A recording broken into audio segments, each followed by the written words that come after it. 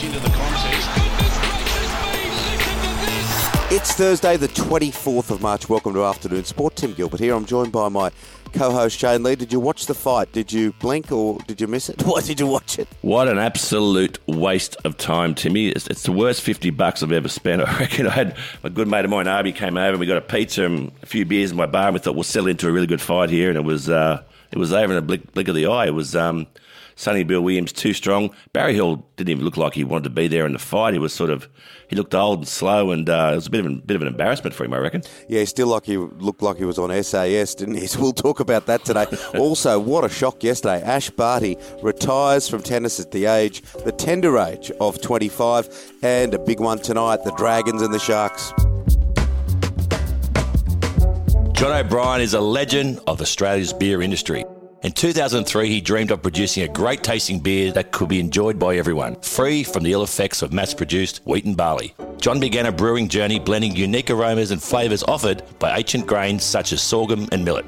He perfected recipes over time which have led to 40 local and international awards, including 3 gold medals at the Australian International Beer Awards, a gold medal at the Indies, and a silver medal at the Beer World Cup. Proudly 100% Aussie-owned, made in Ballarat, O'Brien Beer is Australia's most awarded gluten-free beer and widely available around Australia through major retailers and online at rebellionbrewing.com.au. O'Brien Beer, the beer that loves you back.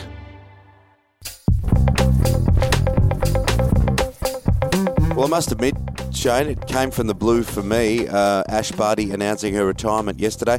Someone rang me and said, "Oh, did you hear?" And I didn't quite believe them, but as I've thought about it, look, it's quite refreshing, isn't it, to see a sportsman who's 25 say, "Nah, I don't want to do it anymore. I've done enough." Well, she definitely sings from a different hymn sheet, that's for sure. And look, I'm not disappointed for her. She's been a fantastic sportswoman and ambassador for Australia.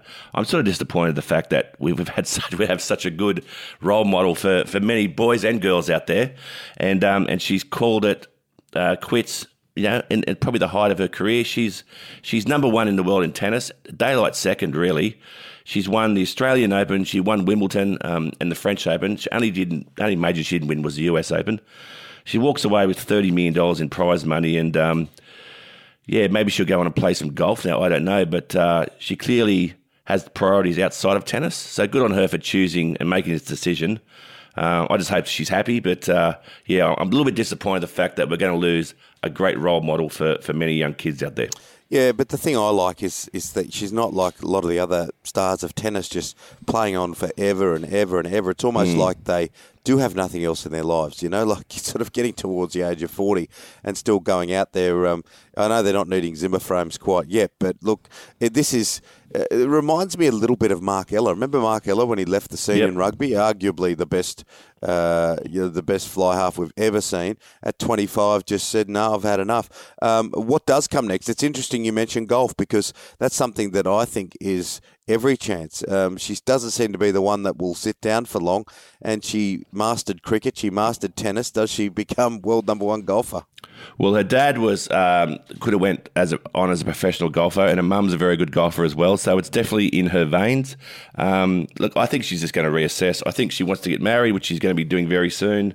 Look, she's set herself up for life financially, but you still got to get out of bed and do something, and I think she's still going to do a lot of good, particularly in the Indigenous communities and stuff she's doing there, working as an ambassador in that regard. But I think whatever she turns her hand to, mate, she's going to be pretty good at. Yeah, absolutely. We wait with bated breath to see what comes next. What about Pat Cummins? He was brilliant. So was Mitchell Starc, to be honest. They've ripped through this Pakistan batting lineup, and they're red-hot favourites with a couple of days to go to win this test match. Yeah, a little bit of work to do yet. Australia all out for 391, we know that. Pakistan were cruising 2 for a couple of hundred, and then all of a sudden they lost 7 for 20, as Pakistan can do. Australia is none for 11 in the second innings with a lead of around about 140. But Starc bowled really well, 4 for 33 off 20 overs, but Pat Cummins took the bowling honours with 5 for 56 off 24 overs. An unbelievable caught and bowled. I was watching this while I was waiting for the fight to come on last night. Great reaction time. And, yeah, the Aussies in a really, really good position. If we can bat most of today, get a lead of about 400, we can really put Pakistan under pressure on that last day now. What about Sam Rainbird, Tasmania's Sam Rainbird, 8 for 21. They're like under 12s figures of the kid there who's absolutely head and shoulders above everyone else in the team. Yeah, 14 overs, 8 for 21, the best figures ever for a Tasmanian, and the most economical bowling figures in 150 years of Shield cricket. So a big return for him. It gives Tasmania a bonus point. It was looking like it's going to be a Victoria and WA Shield final. With one game to go now, it gives Tasmania a chance to potentially leapfrog and jump into number 2 and make that Shield final. Interesting game tonight with Carlton winning their first game. Bulldogs, of course, they're going to be the acid test, or one of them. They made the grand final last year. Yeah, really looking forward to this one, particularly after Carlton's fantastic win in the first round. And we know that the Bulldogs lost their first round match, so a big one tonight. Yeah, Melbourne coach Simon Goodwin, this is an interesting one, is he's advised his players not to bump despite a shock AFL tribunal ruling. It's interesting. Yeah, well, this is based on Rioli's... or the decision by the tribunal not to charge Rowley for what he did in that game in WA.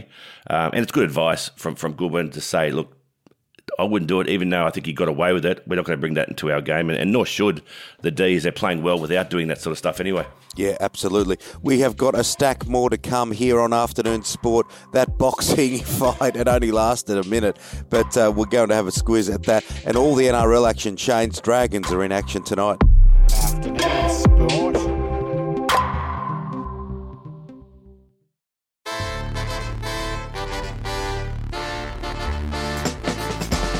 Well, Sonny Bill Williams, he just came out, took a breath, boom, Barry Hall, and it was over. You spent your $50 and that was it. $50. $50, $31 on a pizza, got delivered late. It was cold as well, so it was a pretty poor night for me. Look, it would just look like Sonny Bill looks huge. He's put on quite a bit of weight. We know he's been practicing with the world heavyweight champion Tyson Fury, and it just looked like a year 6 guy going in and fight against a kindergarten kid. And Barry just looked old and frail compared to Sonny Bill. And it was over within 2 minutes. He was knocked down 3 times on the canvas. He just looked like he didn't want to be there. And I think he was smiling towards the end that he's probably lived to sell another day. And I think that's the end of Barry Hall's professional boxing career. And the third generations of Mundines coming through, of course. Tony Mundine, then we saw Anthony, his son, play rugby league at the highest level and then go into boxing and have an illustrious career. Now, Anthony's son is unleashing in boxing, and look, he looks a lot like his dad. Raheem Mundine is a dead ringer for his dad. Not only looks-wise, his style of fighting is exactly the same. He looked really good. He won his first professional fight, 40-37 unanimous decision, but looked quick and strong and fast. And Denny Green was actually commenting how quick he was and how strong he looked. And the Mundines, they can definitely fight, and we might have a good one in Raheem. Yeah, absolutely. That is going to be fascinating to watch what he does next. Now, big game for the Australian Socceroos. They take on Japan.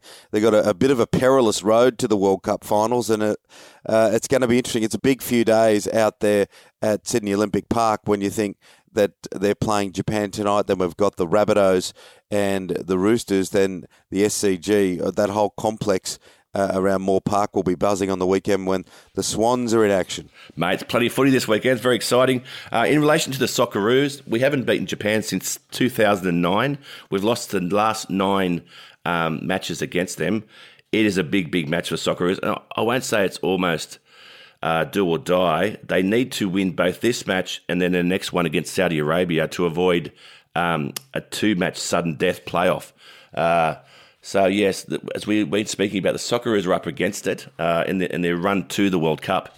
But tonight's match is as tough and as most important as any. Yeah, absolutely. Now, we mentioned the Rabbitohs and the Roosters, this great grudge match. Well, there's another nice local derby, and it's on tonight. It's your Dragons, St George Illawarra, taking on the Cronulla Sharks under Craig Fitzgibbon. They look so much better, the Sharks. This is going to be tight. Yeah, it's going to be a tight one. I think I'm backing the Dragons here. I think the Dragons will get home probably by 6 to 8 points. And I think the Roosters are going to smash South. I think after the form that the Roosters showed last week, South look rudderless, as we've spoken about, Tim. I think that the Roosters are going to win by 30 points there. 30 points. Boy, oh boy, Yep. we'll have to keep that on tape. That's a big prediction. South, of course, have lost their first 2 games, but the Roosters did look a lot better last week. Did you see Israel Folau's comments? He's no regrets over anything that happened or transpired through all that drama, the homophobic comments, and him being suspended. Israel, I got 2 words for you. Shut up. This guy is just a fool. I don't even know why he's saying these things now. Like, walk away from it, mate. You're supposed to be, not only you breed hatred, you showed no remorse or empathy at all for your actions. It's not very religious, I'd say, mate. And I don't want to hear how you got... Yeah, anyway, I just can't talk about this bloke. He just does my head in. Yeah, okay. Well, let's talk about motorsport because lots of my friends have been calling me excited. When people love Formula One, they just love Formula One. Like, they get up at all times of night. They tape everything that's possibly in and around it. The Bahrain Grand Prix was on with an upset result. We've got the Australian Grand Prix, and so many people headed to Melbourne on that pilgrimage to go and watch it. And there's a new TV deal which is going to allow all those F1 fans to watch it more. Yeah, on Foxtel and KO, Tim, and well done to them to put this deal together. It's an expensive deal, but audiences are up 31% for Formula One in this country. There's a real appetite for it, and they can now go to Foxtel and KO to watch all those races coming for the next couple of years. Yeah, it's been extended, so yeah, Formula One fans are loving that. Now, look, to wrap it up today, of course, Ash Barty, that's been the news of the week, the news of the past few weeks, her snap retirement at the age of 25. Well, you retired just a few years older than that, 29. You had a couple of injuries. How did you react immediately after your retirement, my friend? We spoke about the start of the show. The worst $50 I ever spent was watching that fight last night. And there was only one other worst $50 spend I had in my life. And it was just after I retired, Tim. I had my first Saturday off in 20 years. And I went down and bought a boat with a good mate of mine, Andrew Yates. We're not boaties at all, but we bought a boat. After the first Saturday out on the boat, we came back and seagulls had shat all over our brand new boat, so we were pretty upset. So we went to Whitworth's, which is like a boating store on the northern beaches, and we bought a $50 plastic owl, which said on the packet it would get rid of birds from pooing on your boat. And we got back the following Saturday, and the seagulls had shat on the owl. So it didn't work, mate. So that's... Apart from the $50 I wasted last night, that was another $50 that I didn't spend very well. Oh, I'm glad you told us the full story about the owl, because I was thinking you bought a boat for $50. People are going to say, where's Shane buying his boats? Oh, yeah. Some things like that just don't work sometimes. That's it for Afternoon Sport today. Make sure you hit follow or subscribe wherever you listen. A big thank you to our sponsors. Yeah, fantastic sponsors. O'Brien Beer, the beer that loves you back. And, of course, thank you to our wonderful producer, Dan McHugh. We are back tomorrow with your daily dose of sport. We'll see you then, guys. Take care.